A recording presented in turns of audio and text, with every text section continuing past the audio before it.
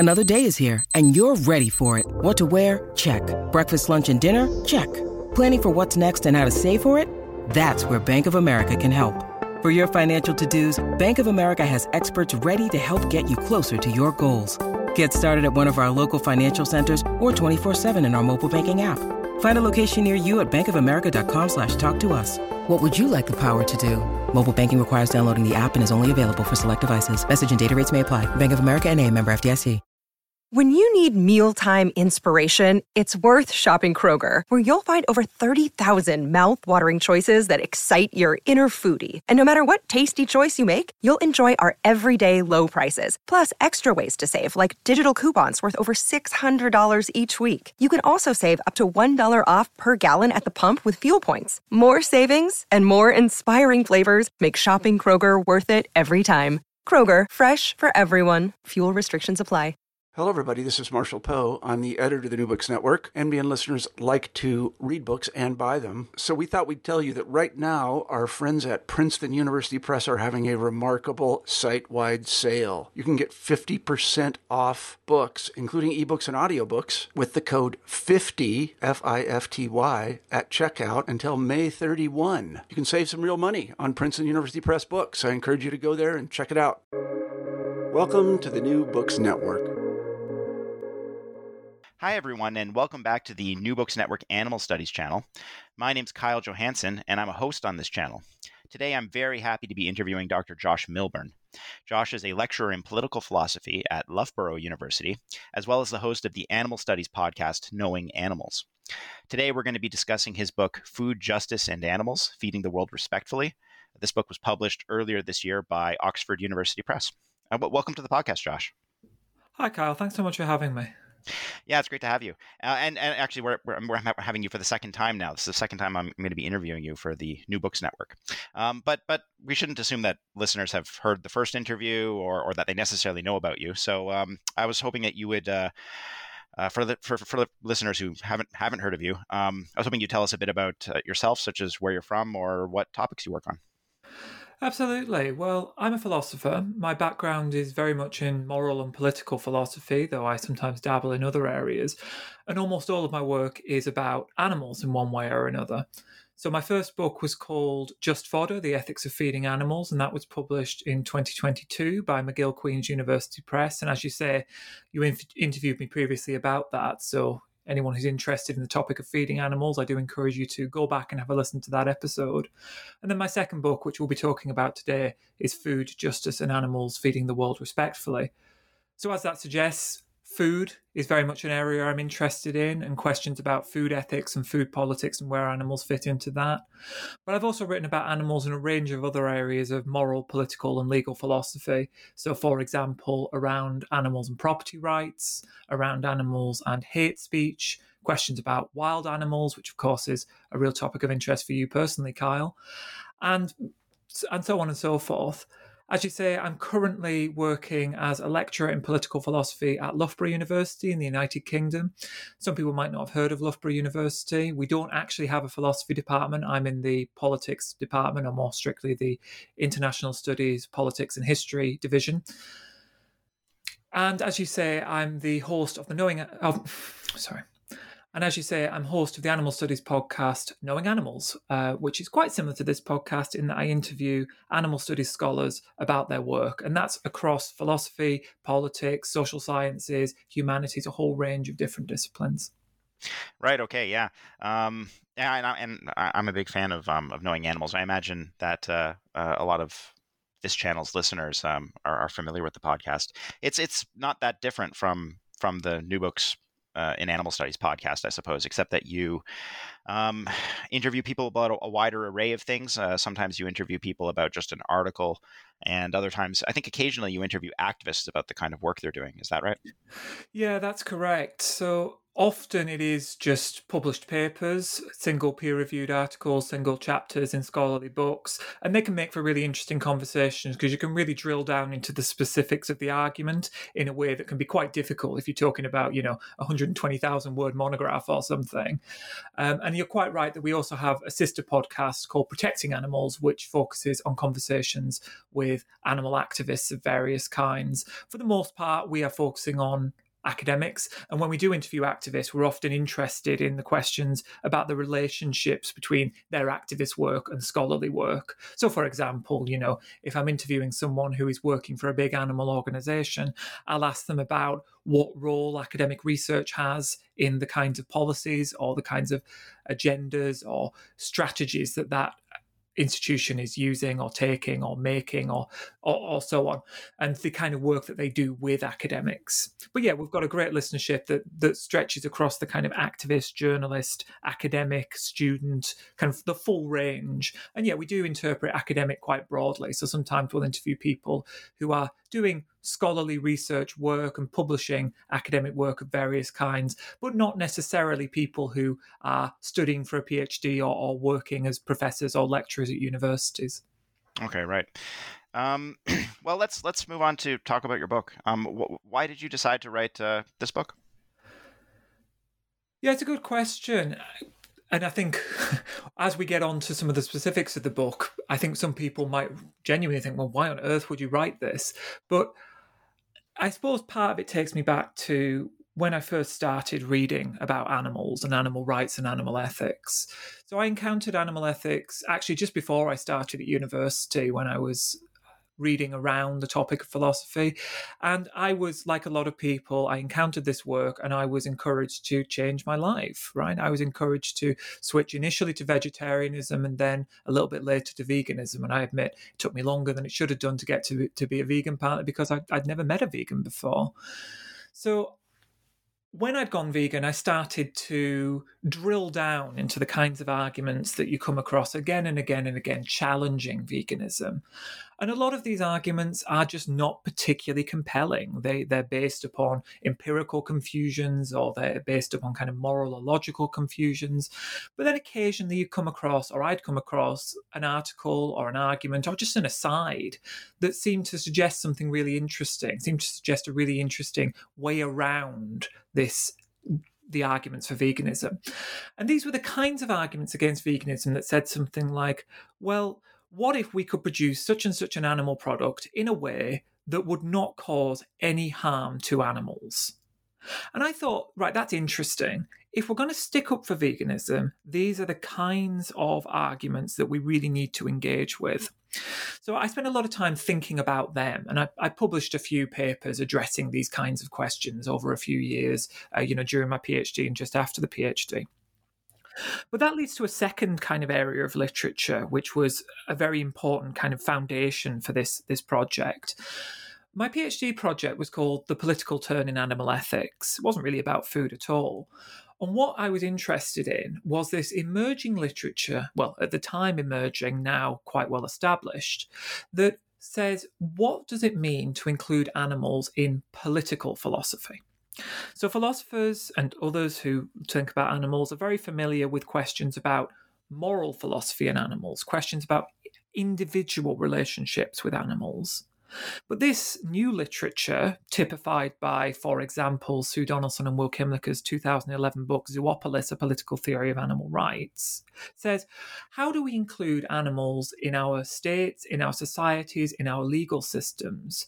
Where do animals fit into the traditions and concepts familiar to political philosophers?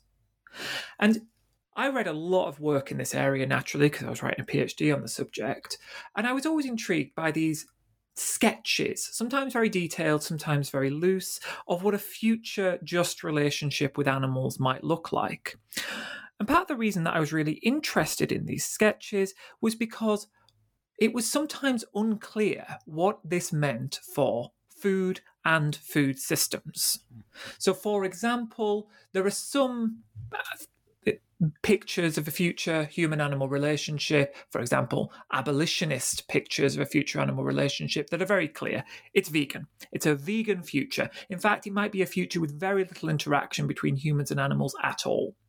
But then there are others, and I think Sue Donaldson and Will Kimlicker's work fits into this category, where it sounds quite vegan, but at the same time, there seems to be little gaps, little spaces where maybe there's some room for animal products or some room for non-vegan diets. So what this project that I have put together, what Food Justice and Animals is all about, is basically bringing together these two questions, these two concerns. On the one hand, really rigorously, deeply exploring these edge cases, these seeming counterexamples to veganism, where a case for animal rights does not seem to entail a fully vegan diet. And on the other hand, trying to envision what a food system for this future state in which humans and animals live in peace would be. And crucially, therefore, trying to offer a slightly different vision of a future human-animal relationship than an abolitionist future, even though I'm offering an animal rights future. Okay, great. Well, so you've kind of touched on the question that I want to ask next, because maybe partially answered it, but I think it's still worth asking. So your book is critical of veganism, but it's critical in a very specific way. So you argue that an ideally just society would opt for a non-vegan food system. I was hoping you would explain this claim and the sense in which it challenges veganism. And I was also hoping that maybe you would explain some of the ways in which your book does not challenge veganism. Yeah, I think that's a great question. And it's an absolutely crucial question because I think it will be so easy to misunderstand what I'm doing here. So the first thing to say is that this is a book that comes from an animal rights perspective. So the last thing you're going to find here is some kind of argument that animals don't matter or that the suffering they face in the food system shouldn't really concern us. Very much the opposite, right?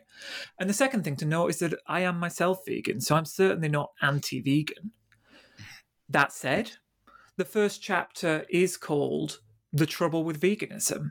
And what I mean there is the trouble with a vegan food system, and very specifically, reasons that we might be ready to challenge, or we should be ready to challenge, or at least questions that we might raise about a vegan food system.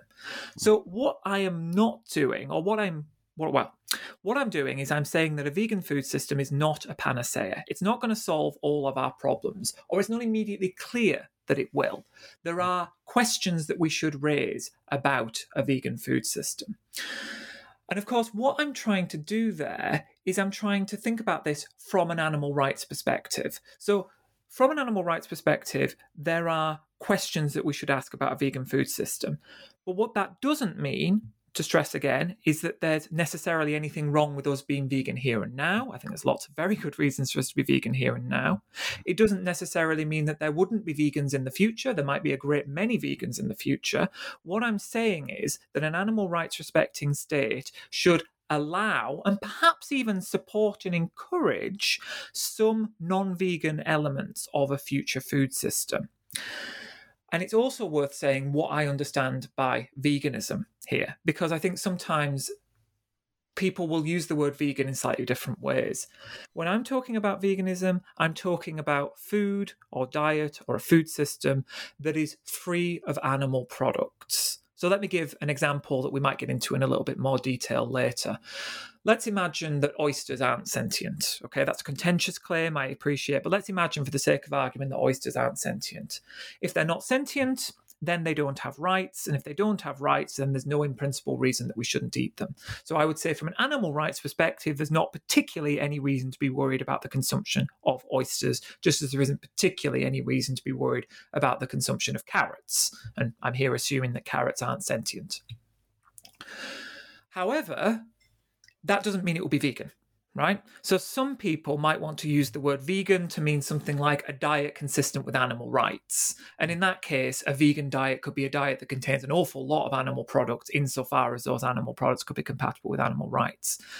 From my own perspective, I'm talking about a vegan diet as kind of synonymous with a plant-based diet. That is a diet which contains no animal products. And what I'm interested in doing is showing that there might actually be a gap between a commitment to animal rights and a commitment to veganism.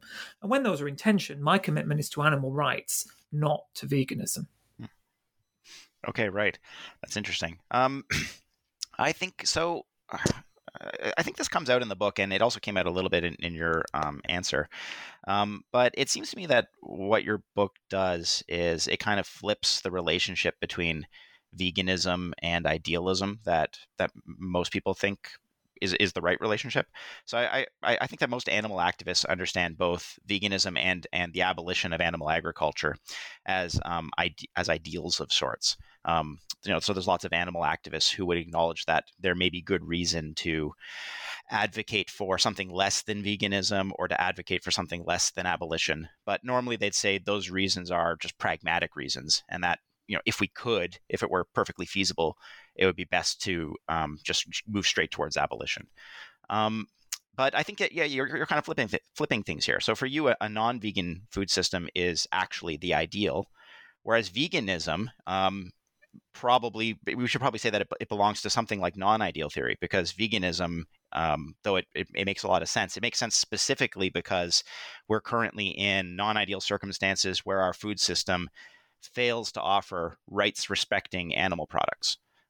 Is that the right way to understand your book? That you're just flipping the sort of conventional understanding of the relationship between idealism and veganism? Yeah, I think that's a really interesting question. So this is a book of ideal theory, and this distinction between ideal and non-ideal theory is something that I borrow from political philosophy. And in fact, the political philosopher Robert Garner has said that this ideal, non-ideal distinction is the most important thing that political philosophy can add to conversations about animal ethics. My defense of a non-vegan food system, you're quite right, does not come from this non-ideal pragmatic perspective. I'm happy to have that conversation. And I think actually my own sympathies are a little bit against that. And I do think we probably should be campaigning for veganism here and now rather than campaigning for, improved animal welfare or something like that. But I do think that there are principled reasons to be a little bit worried about veganism, and therefore the ideal that we're aiming for should be, or perhaps at least could be, but I think should be, a non-vegan system. But this is a non-vegan system that is very, very far removed from the non-vegan system that we currently have. So I absolutely support abolishing animal agriculture as we understand it, as we typically imagine it.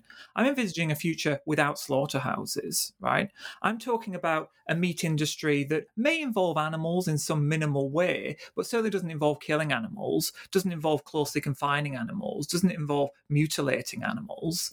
And you might think, well, how can we come to get that, right? And that's one of the exciting things about where we are in the kind of current history of agriculture, right? Because there are a lot of options on the table right now which move us in a very different direction to where we might imagine we're going. So we might think, right, well, we've got a future in which we either switch to a kind of fully plant-based system or almost entirely plant-based system, or we continue to intensify our use of animals in animal agriculture, or perhaps we switch to a kind of regenerative farming model. Now, of those three, I'm absolutely with the vegans, right? I'm absolutely saying we should switch to a fully plant-based system. But I think there's another option, right? And the other option is we start to really think about in what ways we can work with animals to produce foods and animal-based foods. And those gaps are, to kind of lay them out on the table. Number one, there are some animals who might be non-sentient or who are non-sentient, and they are not the kind of animals who have rights, and so they can be exploited freely. Okay. Number two, we can produce animal products or things that are very, very close to animal products using plants, right? We're getting much better at producing plant-based meats, milk, eggs, honey, etc., that can fool even very committed, very experienced meat eaters. Number three, we've got cellular agriculture, which can not just create quote unquote animal products using plants, but can actually replicate animal product on a molecular level. right? So in principle, looking through a microscope at a product of cellular agriculture, like say cultivated meat, and looking at the corpse of an animal, there's going to be very, very little difference in principle. And then number 4, perhaps the more speculative part of the book, and this draws very strongly from this kind of political future of co-living with animals, we could try to imagine ways that we could work with animals to produce animal products in ways that are genuinely respectful of them. So, for example, there's been a recent movement towards thinking about animals as workers, protecting them with workers' rights. And if we could think about animals as workers in, say, a courthouse therapy dog is an example, right? That might seem like something that seems to respect this dog's rights. And, if they get the appropriate protections, there's nothing too much wrong with that, unless we're abolitionists and we think that we shouldn't be using animals for any purpose whatsoever. And I'm inclined to think, well, perhaps we could imagine something somewhat analogous in farming. Right? Of course, this is going to be slaughter-free farming, but maybe we could imagine something like an egg farm in which chickens are protected with genuine workers' rights. And then we can have eggs as part of the food system, and we can have animals as a part of the food system, but not exploited in the food system in the way that they are today. Right? So this future vision of a non-vegan food system, I hope it's clear from that sketch, and no doubt we'll drill down into some of the details over the next couple of questions, but I hope it's clear from that sketch that this is very far removed from our current food system. And so although I am flipping things on the head to a certain extent, that isn't to say that I think that we should be aiming for a future anything like the one we have right now. Because let's be clear, we're killing trillions of animals a year, and those animals are suffering horrendously. And it's kind of one of the worst things that we're doing. And I think it's one of the most pressing injustices in the world, but perhaps even the most pressing injustice in the world. And we have to do something about it. Mm-hmm. And what I'm offering here is just a slightly different vision of what it means to do something about it. Okay, yeah, thanks, Josh. And yeah, I think having different visions on the table, or different ideas of what an ideal food system would look like, is really useful, because it's hard to know in isolation what the ideal food system would be. If we only have one option, and all we're doing is comparing it to what we currently have, so like we're just comparing abolitionism to what we currently have. That's a fairly that's not a lot. That's not a lot of food for thought. That's not one of the things about political philosophy is that ideals of justice are supposed to be assessed comparatively. We have like more than one ideal on the table, and then we compare them to each other. So we need, I think, in order to have a really good sense of what food system we need to aim at, we should have multiple reasonable options, and we should be comparing those reasonable options to each other. Not just have one reasonable option and one unreasonable option. Absolutely. And the other thing is that we kind of need to do this work, or it has a certain intellectual priority compared to the kind of activist work, because there's a sense in which we can say, oh, the current system's terrible, let's go and change it. But without a very clear idea of what we should be aiming for, we can end up in kind of real conflict and real uncertainty about how to change the current system. Now, I'm not saying, of course, that if we adopt my vision rather than abolitionist vision, that's going to obviously lead to X, Y, Z kind of activism. I'm not of that belief. It needs further work, right? And that's why we have both ideal theory and non-ideal theory. But we can't really do rigorous non-ideal theory. At least this is what John Rawls, the great political philosopher of the 20th century, who kind of really is responsible for the current popularity of this ideal non-ideal theory distinction. That's what he thinks. We can't really do rigorous non-ideal theory without having done some ideal theory first. If we don't know where we're going, we can't have a very good conversation about how to get there. Mm-hmm. Right. Yeah. Okay, good. So in many parts of your book, you argue that a non-vegan food system, so long as it also manages to be respectful of animal rights, is more desirable than a vegan food system, specifically, or at least this is one of the reasons, because it better accommodates the reasonable pluralism that we find in liberal democracies, specifically plurality among citizens' conceptions of the good. I was hoping that you would give us some examples of how a non-vegan food system is more accommodating than a vegan food system, as well as I was also hoping that you would explain why you think it's important for food systems to accommodate citizens' conceptions of the good. Yeah, great question. So let me just preempt the answer with two clarifications. The first is, as you quite rightly say, this is one of the sets of concerns that I have about vegan food systems. It's not the only one. And the second thing to say is the kinds of things I'm about to describe don't justify violating animals' rights. Okay, so this is an argument for a rights-respecting non-vegan food system. I am not saying that because what I'm about to say is the case, we can go out and kill animals. So those two kind of caveats aside, each of us, this part of the human condition, has a very different idea about what it means to live a good, meaningful life. And one of the great insights of the liberal tradition of political thought and political philosophy, and that's the tradition with which I align myself, is that it's not the place of the state to dictate to people which answer to what it means to live a good or meaningful life is the correct one. Okay, so if you take a kind of old-fashioned sort of Catholic theology vision of the state is there to say, this is how you live a good life. And if you disagree with that, you're just wrong, and we're going to help you live a good life, right? The liberal typically, and liberalism as I understand it, does not do that. Instead, it says, we all have different ideas about how to live a good life, and it's up to you to try and find that. And the state's going to help you a little bit. It's going to protect you from people interfering with your pursuit of the good life. But the state is not there to help to make you realize the good life. That's up to you. So what is the relationship between the good life and meat eating or the eating of animal products? Well, for some people, there's going to be no relationship, okay? I fully accept that. There are going to be lots of people out there, probably, vegans and vegetarians for the most part, who are going to say, well, it doesn't matter. My understanding of the good life is gardening, or it's walking my dog, or it's, working as a university lecturer, right? And I can do these things perfectly fine without any animal products in the food system, and that's fine. But for lots of people, and I don't think these people are eccentrics, they are going to have understandings of what it means to live a good life, which are tied up with animal products in various ways. So let me just give a handful of examples.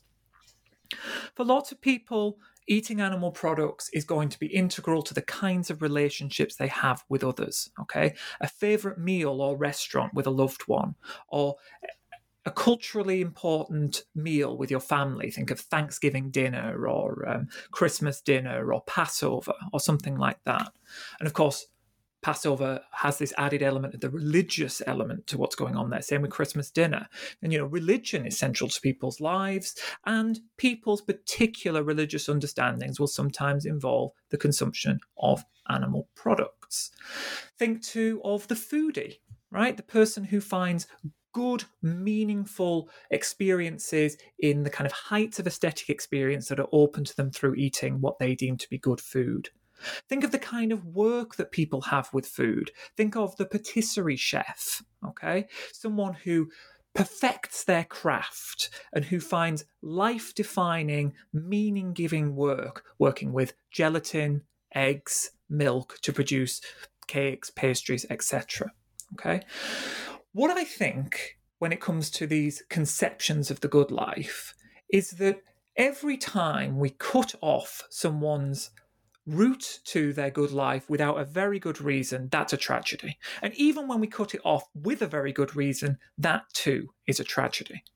So given that there are many reasonable, decent people all around us, I'm sure all of us have met people like this. In fact, many people listening to this might be someone like that. Given that there are all these people who find good, meaningful, life-defining experiences or work or whatever it might be with working with or dealing with or eating animal products or even producing animal products, that would give us a very good reason to say it'd be great if we could continue to have access to these, even in an animal rights respecting future.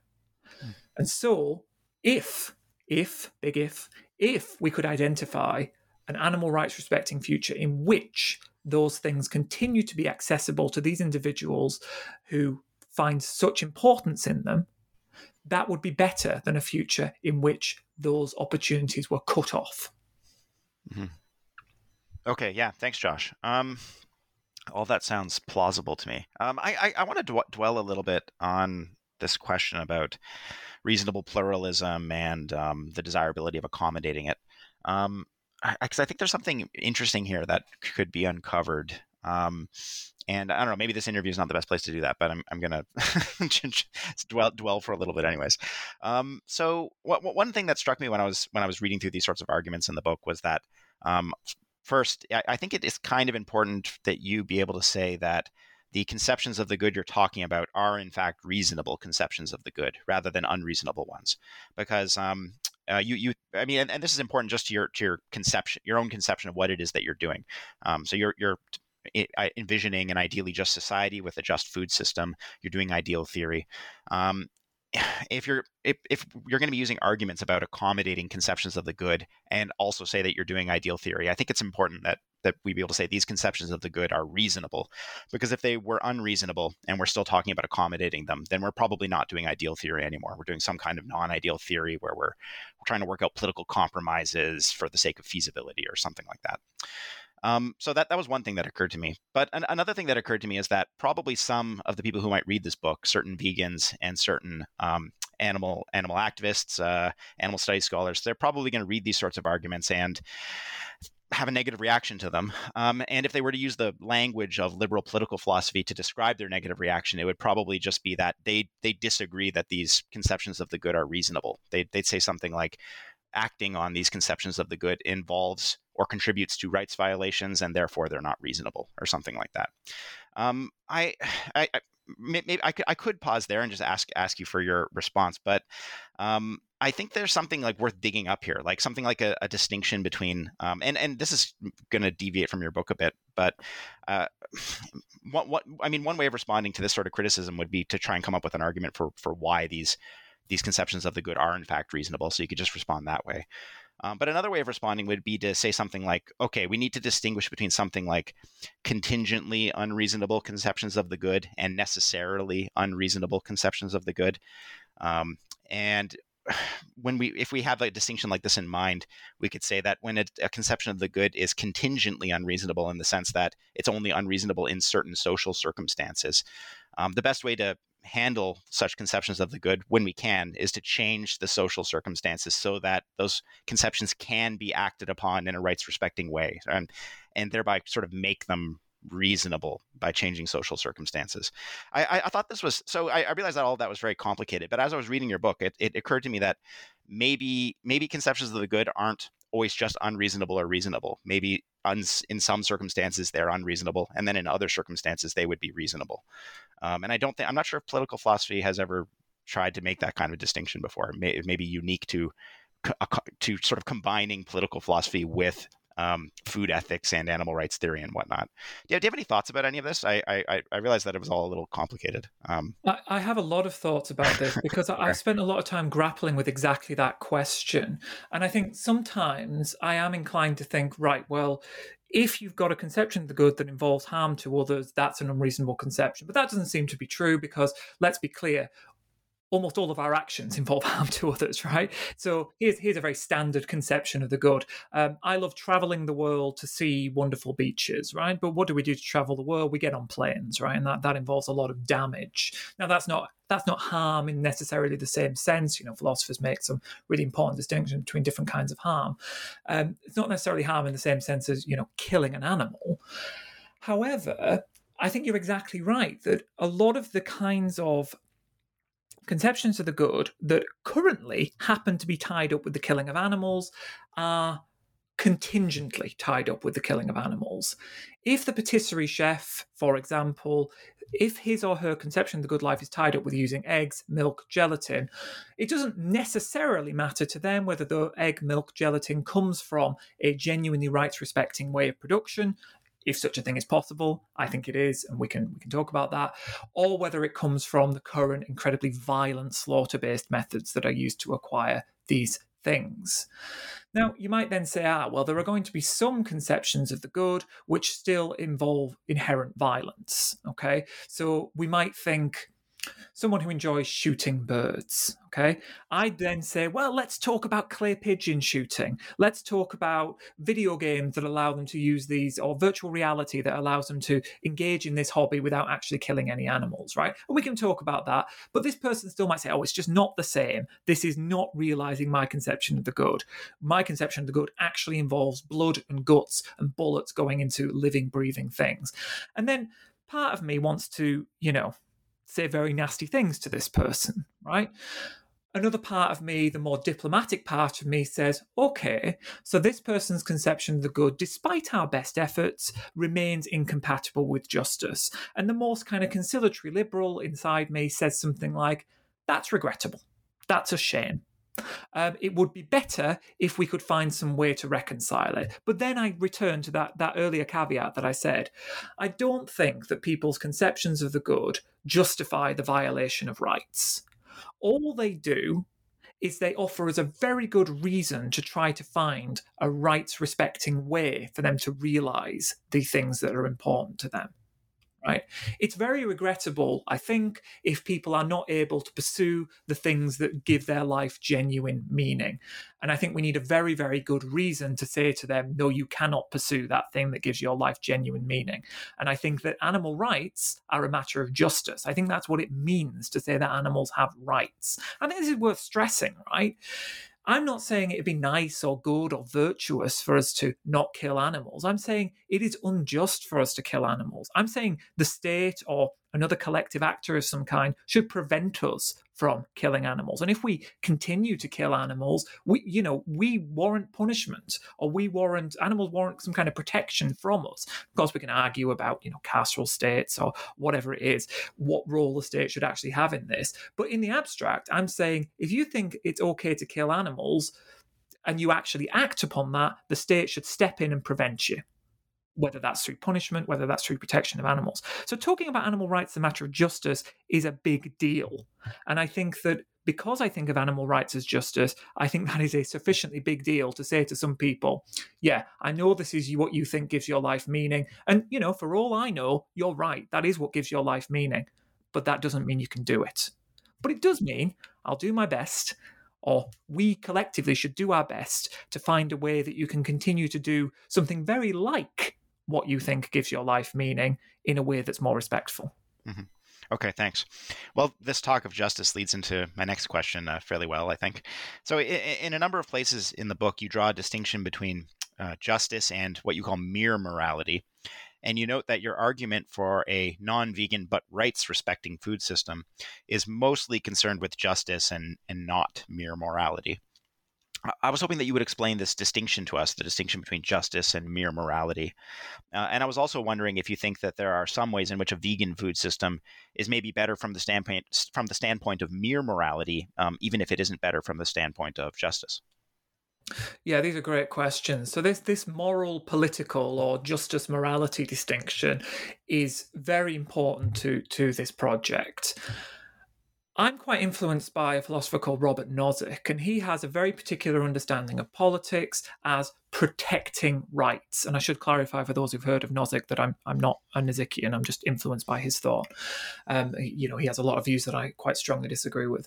But anyways, politics is, as for Nozick and for me, the theory or political philosophy is the theory of those particular kinds of duties that can be enforced. So the difference between violating a right and violating a different kind of moral duty is that others have to step in or have certain kinds of obligations to step in when you are violating a right. Okay, so here's an example I think I use in the book. Kyle, let's say you and I are going out for a meal and you say, oh, I want that person's drink over there. I'm going to go and steal it off them and enjoy that drink. I would say, no, that is violating their property rights. You have no business doing that. I could step in myself, or I could contact the authorities or tell the waiter or something like that. Okay? And that is the kind of political, rights-based, justice-based side of things. If, on the other hand, you purchased the drink yourself, but you were proceeding to drink an awful lot of alcohol, and I happen to be someone who believed that the drinking of alcohol was immoral, I could tell you that I thought it was immoral. I could try and reason with you. I could even say, right, I'm not gonna continue this meal with you, Kyle. I think you're behaving inappropriately. I'm going to leave. Those are all appropriate. But it would not be appropriate in that case because of the nature of the quote unquote wrong that is the excessive use of alcohol, that I step in. That's not an injustice. That's not a rights violation. That is just a matter of so-called mere morality. Now, it isn't necessarily the case that mere morality is trivial, right? Mere morality could be very central to our lives, could be very important issues, but it's not enforceable in the same way that a rights violation or an injustice is. Okay, right. But now, so a further thought, though, and maybe you were about to answer, but are there some ways in which a vegan food system is perhaps better from the standpoint of mere morality? Would you be willing to concede that sort of thing? It's possible.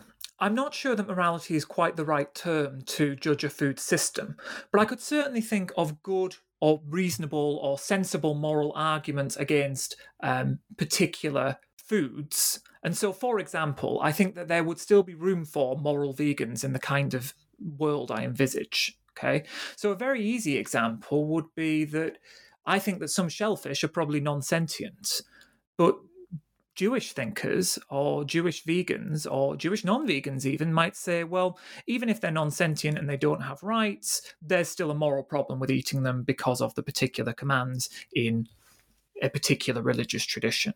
Okay, Rastafarians and Jains might be other examples of people who will find particular rules, moral rules within their religion that say that they should not eat certain kinds of food products, right? And that would be completely consistent with them saying, well, there's nothing there's no injustice in me eating these things, but there is something morally questionable about it. Now, I don't spend much time in the book engaging with these kinds of religious arguments, but I do think that they're quite good examples. Part of the reason I don't spend much time engaging with them is because, as you say, I'm interested in the justice of food systems. I'm interested in the kinds of things that the state should be enforcing, not enforcing, the kinds of things they should be supporting, not supporting, rather than questions about individual moral dietary choices. Again, that said, I do think that there are potentially some plausible vegan arguments that challenge the kinds of foods I'm open to. So, for example, I suggest that there might be some chance for states to permit the production of animal-based foods using animals that are almost certainly not sentient, but might be. There's a tiny chance that they're sentient, right? That's how the state might appropriately, work out that balance. On the other hand, individual vegans, individual animal activists, I think they very might well say, well, given the tiny chance that these animals are sentient, I'm not going to take the moral risk. I'm going to treat them as if they are sentient. And I think that it might be appropriate for individuals to behave quite differently to collectives, precisely because when we're talking about individual morality, we're talking about people making choices for themselves on what they think is right. When we're talking about the state, we're talking about enforcing of views. And that is a big bar, right? We are talking about tough men and women coming and saying to people, you can't do that thing. And if you do that thing, we're going to do something to you that you don't want to happen, and that requires some quite serious justification. Mm-hmm. Okay, great. Well, yeah, let's talk about invertebrate animals then, the animals whose sentience is a little unclear or uncertain. So you have a chapter about invertebrate animals, and in that chapter, you distinguish between animals who are probably sentient, animals who are plausibly sentient, and animals who are probably non-sentient. I was hoping that you would explain the significance of this trichotomy for the food system that you envision. Yes, I think the first thing we need to do is be clear about what I mean by sentience. And I actually spend a bit of time kind of mapping these different concepts of sentience that get used in animal rights literatures and adjacent literatures in animal law and animal welfare science and so forth. I mean roughly, and this is slightly technical, but I mean roughly something like the capacity for negatively and positively valenced experiences. And that's not quite the same as saying the capacity for suffering. What it means is that there's somebody home, there's something that it's like to be the animal in question, or the being in question, the entity in question, and there is a loose sense, a rough sense in which they care about what happens to them. Okay? Now, as best as I understand it, every vertebrate animal comfortably, passes the test, the best test that we have for this. But let's be clear that we're talking about tests here. We do not have access to the minds of others. We cannot tell what others are perceiving. And that's a problem when it comes to interhuman interactions, as much as it's a problem when we're talking about cross-species comparisons and interactions. But I have every reason, I'm looking out of my window right now, I can see some birds and trees and on roofs. I have every reason to think that there's something that it's like to be them and that they care. Okay? If the wind is too high or the sun is too hot, they are experiencing negative things. If they're eating delicious seeds, they are experiencing positive things. As we start to talk about animals with comparatively simple behaviors or comparatively simple nervous systems or comparatively simple minds, insofar as they have minds, it can be much harder to be sure about what we're talking about here. And when I talk about invertebrates, of course, I'm talking about a vast, vast, vast array of different animals. Octopuses, and I think crabs, lobsters, shrimp, prawns, these are all animals who I think the best science at the moment strongly suggests are sentient, right? So they get rights. They are protected. I am certainly not an advocate of octopus farming. They're a kind of easy case. I'm not saying that science is easy, but ethically they're quite an easy case. And then the other easy case are those animals who are almost certainly not sentient. And in that category, I will put jellyfish are a nice clear example from the invertebrate welfare literature. They come up again and again. They are edible, although they're not necessarily that popular in the UK or Canada, where you and I live. But, they're very much eaten in Korea, in China, in Japan, in Thailand, in a number of countries in the so-called East. But I also include, for example, oysters. I think the science at the moment, on my reading of the science, and of course, this isn't. I shouldn't be the ultimate arbiter of this. I'm a political philosopher, not an animal welfare scientist. But on my reading of the science, we have very little reason to believe that these animals are sentient. And so they are kind of fair game as far as these things go. We should not be preventing people from eating these, should not be preventing people from gathering these, should not be preventing them from farming these animals. Or if we should, it's not for the sake of the animals themselves. But that leaves a third category, and that's the really difficult one, which is those animals who are probably not sentient, right? But there's at least some chance that they are. Now, I put insects in this category, or I did when I wrote the book, and I think that a lot of people have already challenged me and said that actually the science on insect sentience is rapidly advancing. And I don't deny that. I don't deny that the literature is rapidly advancing here. And insects were just meant to be a kind of an example. Again, I don't want to make definitive claims about which animals are and are not sentient. That's not my role. But what I can do is I can identify the kind of conceptual category, which is this middle category. And I think this middle category are really, really quite tricky because on the one hand, we don't want to risk allowing practices that will cause serious harms and rights violations to these animals. And let's be clear, we're talking about harms and rights violations that would occur if we farmed these animals and they were sentient, right? So it's not just a case of saying, well, if they're sentient, we farm them. If they're not if they're sentient, we don't farm them. If they're not sentient, we can farm them. We just don't know, right? But then on the flip side, we need to recognize that there are harms involved in attributing sentience to these animals when they are not sentient, right? Again, we're talking about the state saying to people, you can't do this thing that is important for your livelihood, important for your hobbies or passions, that is important for you culturally, right? Or similar. And that's a big ask. And we need to be very sure before we allow the state or endorse the state engaging in these kinds of activities. So in that chapter, I spend a lot of time trying to work out what kind of middle ground we might have. And I'll spare listeners the very technical arguments that I run through. But the proposal I come to in the end, and let me be clear, this is just a proposal. The proposal I come to in the end is that we should protect them with one key right, and that is the right to not have suffering inflicted upon them. Or more precisely, we should give them a legal right to protection from those treatments that our best estimates suggest would lead to them suffering. Because there's so much uncertainty with these animals. That's the whole reason that they are a complicated case. Mm-hmm. Okay, right. So with respect to this category of plausibly sentient animals, or animals who could be sentient and the chance is non-negligible, whatever word we want to use. I think one concept that was important in in your chapter on this was psychological continuity. It struck me that there was this. Sentience was the main concept you were working with, and you talk about how we have degrees of uncertainty with respect to sentience attributions. But then you also introduce psychological continuity, and you note that with respect to plausibly sentient animals in particular, you think that they probably don't possess a high level of psychological continuity, such that they probably don't have something like a stable identity over time. And as a result, so it would still make sense to refrain from causing them suffering if they're even capable of suffering. But it would make less sense to worry too much about whether they painlessly die, because they're not really connected to any future projects that they might have, or future interests that they might have. In the future, they might not even be in a sort of metaphysical sense, they might not even be the same being in the future. And so it'd be harder to ground something like a right to life for animals like this.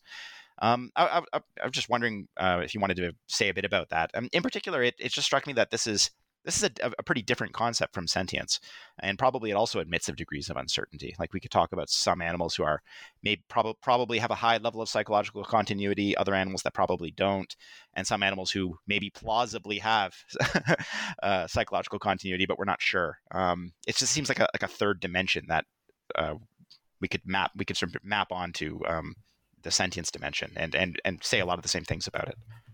Yeah, that's exactly right.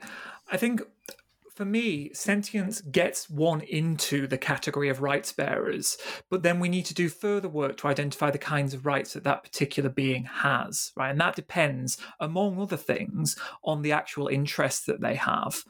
And so what I'm doing in that section is I'm saying that even if these animals are sentient, it's at least possible that they have a much lower interest in continued life than do other animals. Or more precisely, more importantly perhaps, they have a much lower interest in continued life than they have an interest in avoiding suffering. So you're right, I'm kind of running a precautionary principle slightly differently with regards to those two capacities, right? And so I'm saying we have a high enough chance that these animals are sentient, and we need to be aware of sentience. We need to be sufficiently aware of sentience in that case, given the amount of harm that will be caused, compared to we don't have that high a bar to worry about their interest in continued life. If they do have an interest in continued life, and I don't think, by the way, that psychological continuity is the only thing that matters when it comes to an interest in continued life, but if they do have an interest in continued life, it's not going to be massively important to them. And that's crucial, to them. When we're talking about interests, we're talking about the interest to the being themselves. And I think that if we're talking about a psychologically very unsophisticated animal, it might be the case that it's much, much, much worse for them to inflict suffering upon them than it is to kill them. That doesn't necessarily mean it's okay to kill them, but it does mean that when we're dealing with these incredible uncertainties, we might draw the line in a slightly different way. Mm-hmm. Okay, thanks. Well, let's move on. So you discuss cellular agriculture in a couple of chapters in the book, and you argue that it has the potential to overcome some of the problems that a vegan food system would face. I was hoping you would just explain what cellular agriculture is, and also why you think it ought to be included in an ideally just food system. Yeah, cellular agriculture is a term that's used to refer to an array of different technologies at different levels of development, which produce animal products, or indeed other products, at the cellular rather than the organism level. So rather than growing a whole cow because we want some milk or some meat or some leather, what cellular agriculture lets us do is grow the meat at the cellular level, grow the leather at the cellular level, or produce milk proteins at the cellular level using yeast, for example. And what's crucial about cellular agriculture compared to, say, plant-based meat or plant-based milks, which many people might be familiar with, think about like veggie burgers or soy or oat milks, is that they are producing actual animal products, or what are materially animal products. And we can argue about, the nature of meat and milk metaphysically, whether this is meat, whether this is milk. But the point is that because it is chemically very close to meat or milk, it has many of the same properties. Okay, it has the same kind of textures, it has the same kinds of tastes, it cooks in the same kind of way. So if that is what is important to you about meat or milk or eggs, as it might be for the patisserie chef or the person who, enjoys a barbecue with their family and for whom barbecuing is central to their relationship with their family, the kinds of good life conversations we were talking about before, cellular agriculture could in principle produce products that are able to replicate that almost exactly, from the perspective of the consumer, from the perspective of the cook, the eater, whatever. These products are basically the same. Now, some products of cellular agriculture are, at the moment, mostly hypothetical, right? So cultivated meat has attracted a lot of press attention. I'm sure lots of listeners are familiar with it. Right now, it's available. It's for sale in Singapore. It's available or not for sale in Israel. It's been sort of half approved in the United States, but it's not yet available for sale. So, it's coming, but it's been coming for quite a while. So I forgive skepticism among some listeners on this point. Other products are here much more readily. So any listeners in the United States will be able to order ice cream, for example, made with real milk proteins that were never inside a cow. Okay. And similarly, actually, European consumers, this same basic technology has been in use for decades. Anybody who's reliant upon insulin was once sourced from dead pigs. It's now mostly produced biochemically. Okay. The chemically, it's the same thing. In fact, it's a bit safer if we produce it biochemically using what is now called cellular agricultural technology. But we now produce it without the need for the killing of animals. And, it's not the case that insulin users are horrified about this. I think, if anything, probably quite the opposite. And, insulin is not the only product. So cellular agriculture is here. It's not necessarily something that we're all familiar with under that name, but many of us will have actually used the product of cellular agriculture without realizing it. And I'd like to imagine that in the future, almost all of the animal products that we currently have, whether that's for clothing, whether that's for food, whether that's for cosmetics, whatever it might be, we will be able to produce using this kind of technology. That's a kind of very optimistic vision, I accept.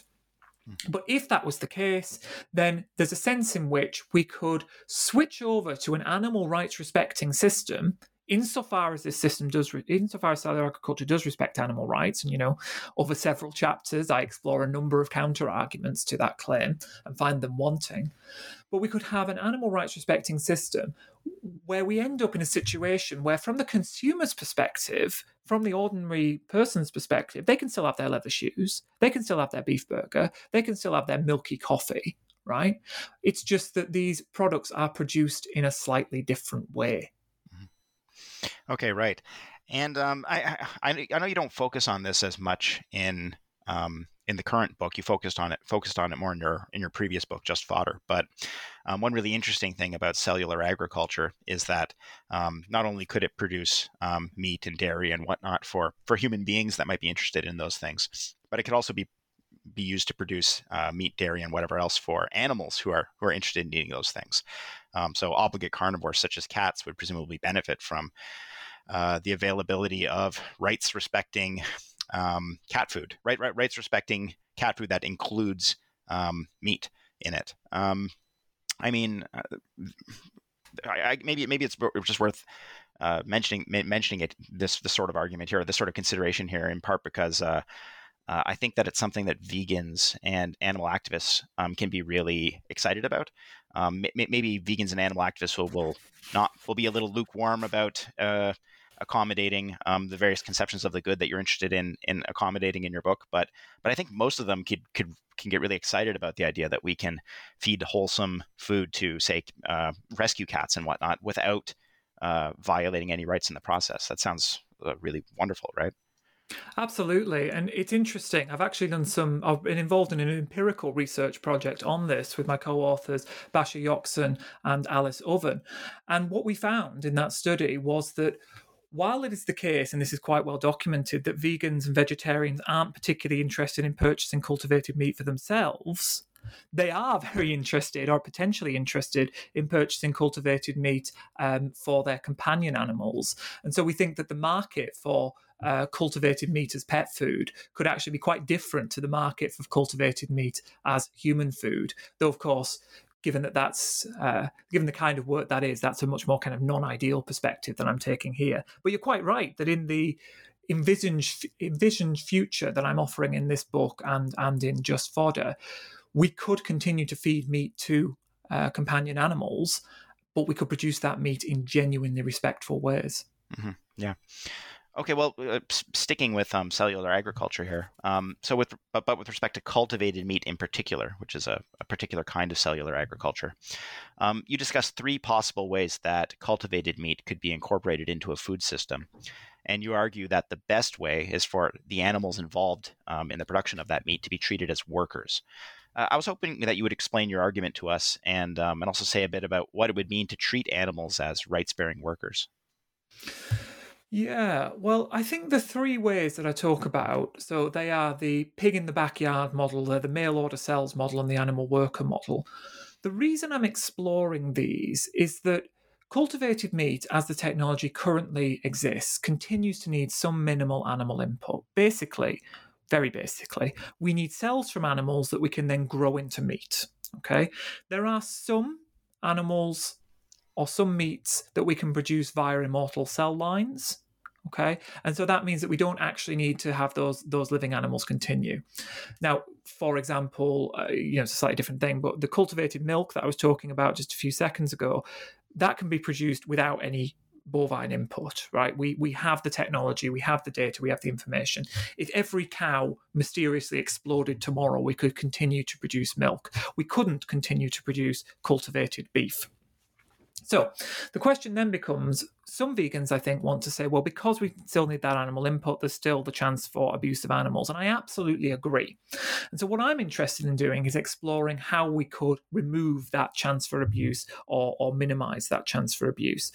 And the pig in the backyard model is something that's been quite, it's caused quite a stir in the cultivated meat literature and the nascent industry. And this is the idea that we could have animals who live with us like companions, and we occasionally take a few cells and use a kind of nifty kitchen gadget to produce meat. I don't know how useful that's going to be as the basis of a food system, although it could be something that could be permissible in the kind of state I envisage. And let me be clear, I think that all 3 of these could be permissible. These are kind of 3 pillars or 3 possible pillars of the system I envisage. The second is the mail order cells model, in which the animal is effectively removed and we rely upon immortal cell lines or something like them. Now, I actually worry about this because I think that one of the reasons we have to be worried about a vegan food system, and I didn't talk about this earlier, but I do talk about it in the book, is that it removes animals entirely. And so we get this strange, almost paradoxical situation whereby we liberate animals by making them extinct. Right. And there's something quite curious about that. And I think there's reasons to resist that. If we want to liberate animals and find them a place in our society. So that leads me to the third model, which is the animal worker model. And this very explicitly finds a place for these animals, these chickens, these pigs, these goats, these cows, etc. It says, yes, we have a home for you. And it's a home that's a kind of space that you will flourish in. And it's something like a sanctuary. It looks something like a sanctuary. And there are people who've argued that we should be sourcing the cells of animals for cultivated meat from sanctuaries. It looks something like a sanctuary, but you get genuine protections as workers because you are contributing. You're contributing to our food systems. You're contributing to our economies. You're contributing to our societies. Okay? And so we say to these animals, welcome. Here is the kind of representation, the kind of protection you get. You have a right to join a union, and we need to talk about what a union looks like. You have a right to a healthy, safe working environment. There are no slaughterhouses here. There's no close confinement. You have a right to time off. You have a right to leisure. You have a right to pay. What does pay mean in this particular case? Complicated, interesting, things that we need to explore. But what I'm hopefully offering here is a kind of route, a vision, a direction we could move in, which says something like animals are welcome in our future society, and animals have a place in our future society, and animals can contribute to our future society, provided that contribution carries with it the sorts of protections and assurances that we give each other about our contributions to society. Mm-hmm. Okay, right. And yeah, so I mean, that all of that was a little abstract, which is but that's fine because you're talking about animals in general right now instead of about any particular animal. But you get less abstract in your chapter on eggs. I think one of the functions of that chapter was to try and flesh out in a particular case what it would mean to treat a particular type of animal, I guess, as workers, particularly what it would mean to treat chickens as workers. And so you get really quite concrete in that chapter.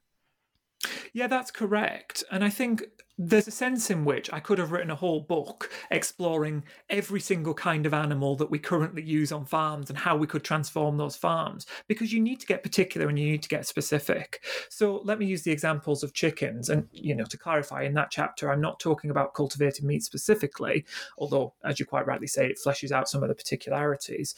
I'm talking about the possibility of having something like an egg farm. Again, it's going to be a slaughter-free egg farm. It's going to be a farm in which the chickens have genuine protections, but we need to address seriously specific things. So, for example, something I spend a lot of time talking about in that chapter is the fact that the chickens that are currently used for eggs, whether on farms or by hobbyists who keep chickens on their allotments or in their backyards, are chickens who have been bred to lay body-destroying numbers of eggs. Okay. Jungle fowl, the kind of immediate wild ancestor of chickens, would lay perhaps a couple of dozen eggs a year. Chickens now, at their quote-unquote prime, will lay an egg a day, So the sheer numbers involved, of course, have horrifying consequences for the animals themselves. And so this has led to a tragic situation in that chickens are well known in the cancer literature, and that is the cancer literature on humans, because domestic chickens are the only animals known to develop ovarian cancer in very high numbers other than humans. So in fact, they have become a model of treatment for ovarian cancer. And when you look at the work of chicken sanctuaries, they will say that very, very large numbers of the chickens that they receive who have been used for laying, whether again by hobbyists or whether by commercial operations of various sizes and shapes, many of them, perhaps even most of them, will develop ovarian cancer at a fraction of their natural lifespan. Right? A chicken can live for maybe 10, 12 years. There's records of them living much longer. But chickens on commercial egg farms are killed at 18 months, 2 years. And it's around that time that they start to develop ovarian cancer in quite large numbers. And by the time they're 3 or 4, very large numbers of them will have developed ovarian cancer. And so this is just one specific example of the sort of puzzle that we need to grapple with. If chickens are being kept on something like farms for eggs, we need to think seriously about how we can combat or how we can help them and protect them against the kinds of challenges that they will face, right? And there are lots of treatments out there, right? As I say, they've been used as a model for the treatment of human cancers. But tragically, again, kind of tragic given the nature of the question I'm asking here, the way to do this is to provide them with contraception. And so that defeats the idea of having an egg farm at all. And some people might say, oh, well, great. Well, in that case, we'll just provide them with contraception. Egg farms are ruled out. But I would say, well, that seems to be troubling as well, because that leaves us in that position where, well, in that case, we liberate these chickens by making them no more. Or alternatively, we end up in a position where people can't have access to eggs and can't have access to this kind of work with chickens, which is kind of tragic for them. So I'm interested in finding that kind of middle way. Are we able to have a system whereby we keep chickens and chickens live with us and are part of our community and contribute to our society in the particular way that they are able to, while also they get the genuine protection from the awful disease that they are very likely to develop? And it seems like there is, because actually very, very, very low numbers of chickens develop ovarian cancer in their first few years, which is when they are the most quote-unquote productive when it comes to eggs. So there is the possibility that these chickens could have their right to retirement and their right to health respected by quote-unquote retiring, aged say 18 months, 2 years. These are empirical questions that need to be addressed, might vary from breed to breed. We get more specific still.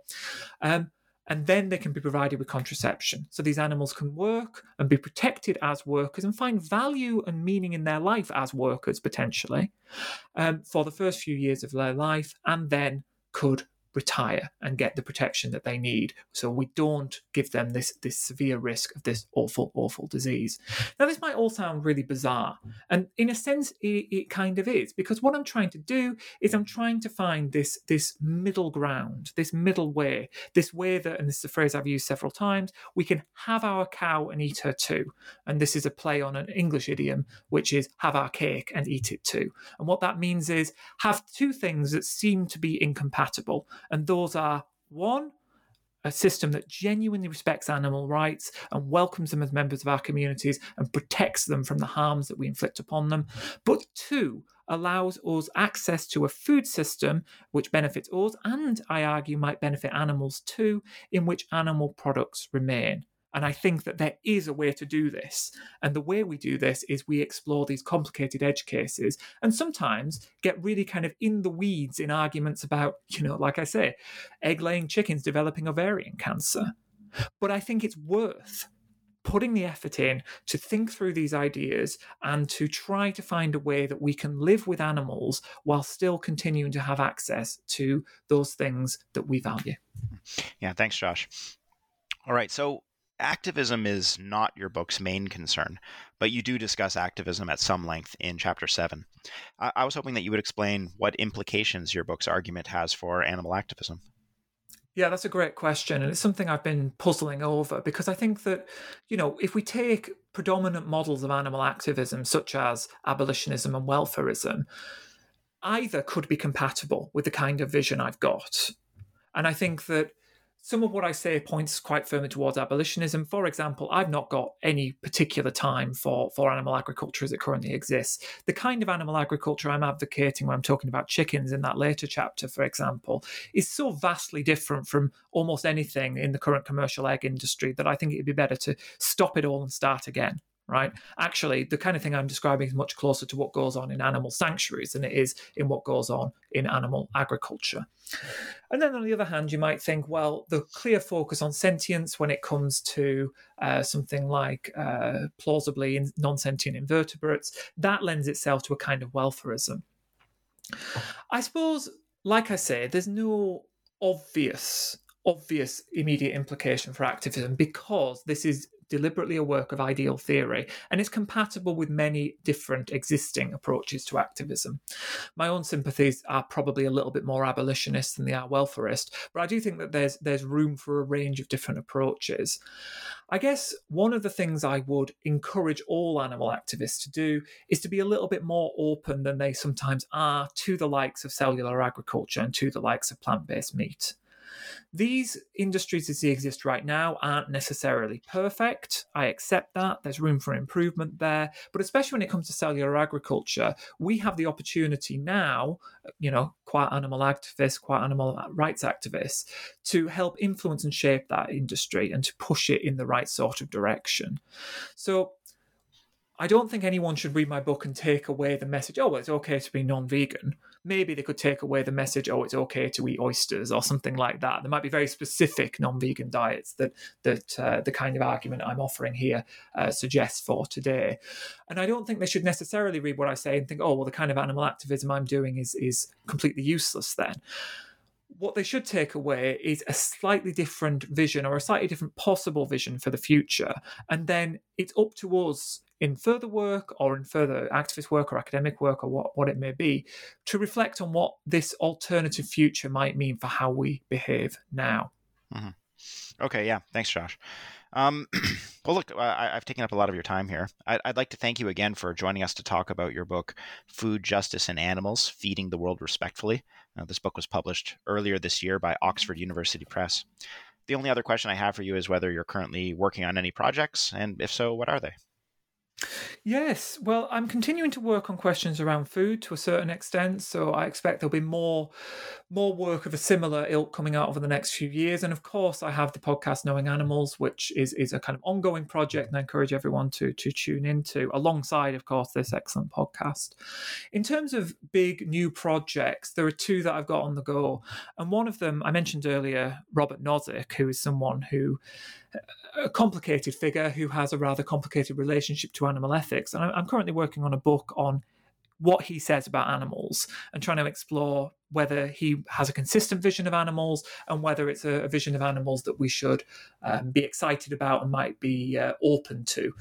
And again, his politics is not one that's won many friends, but he did say a lot of quite nice things about animals. He was a vegetarian himself and spent a lot of time talking about animals even back in the 70s, before animal ethics was mainstream in academic philosophy. And the other project I'm working on is on the ethics of animals and warfare. And I think that questions about animals arise in conversations about warfare all the time. But curiously, academic approaches to the ethics of warfare have been very, very quiet on where animals fit in and what we might owe to animals in war. So I'm looking to develop an understanding of where animals fit into the ethics and politics and law of warfare, and to then use that to reflect upon questions about violence and animals more broadly. So that's a big project that's going to last me, hopefully, for the next few years. But if anyone's working on questions around animals and war, do get in touch. I'd love to talk to you. Okay, that sounds like great stuff, Josh. Well, thanks again for joining me, and I hope you have a great day. Yeah, thanks so much. It's been great to talk to you.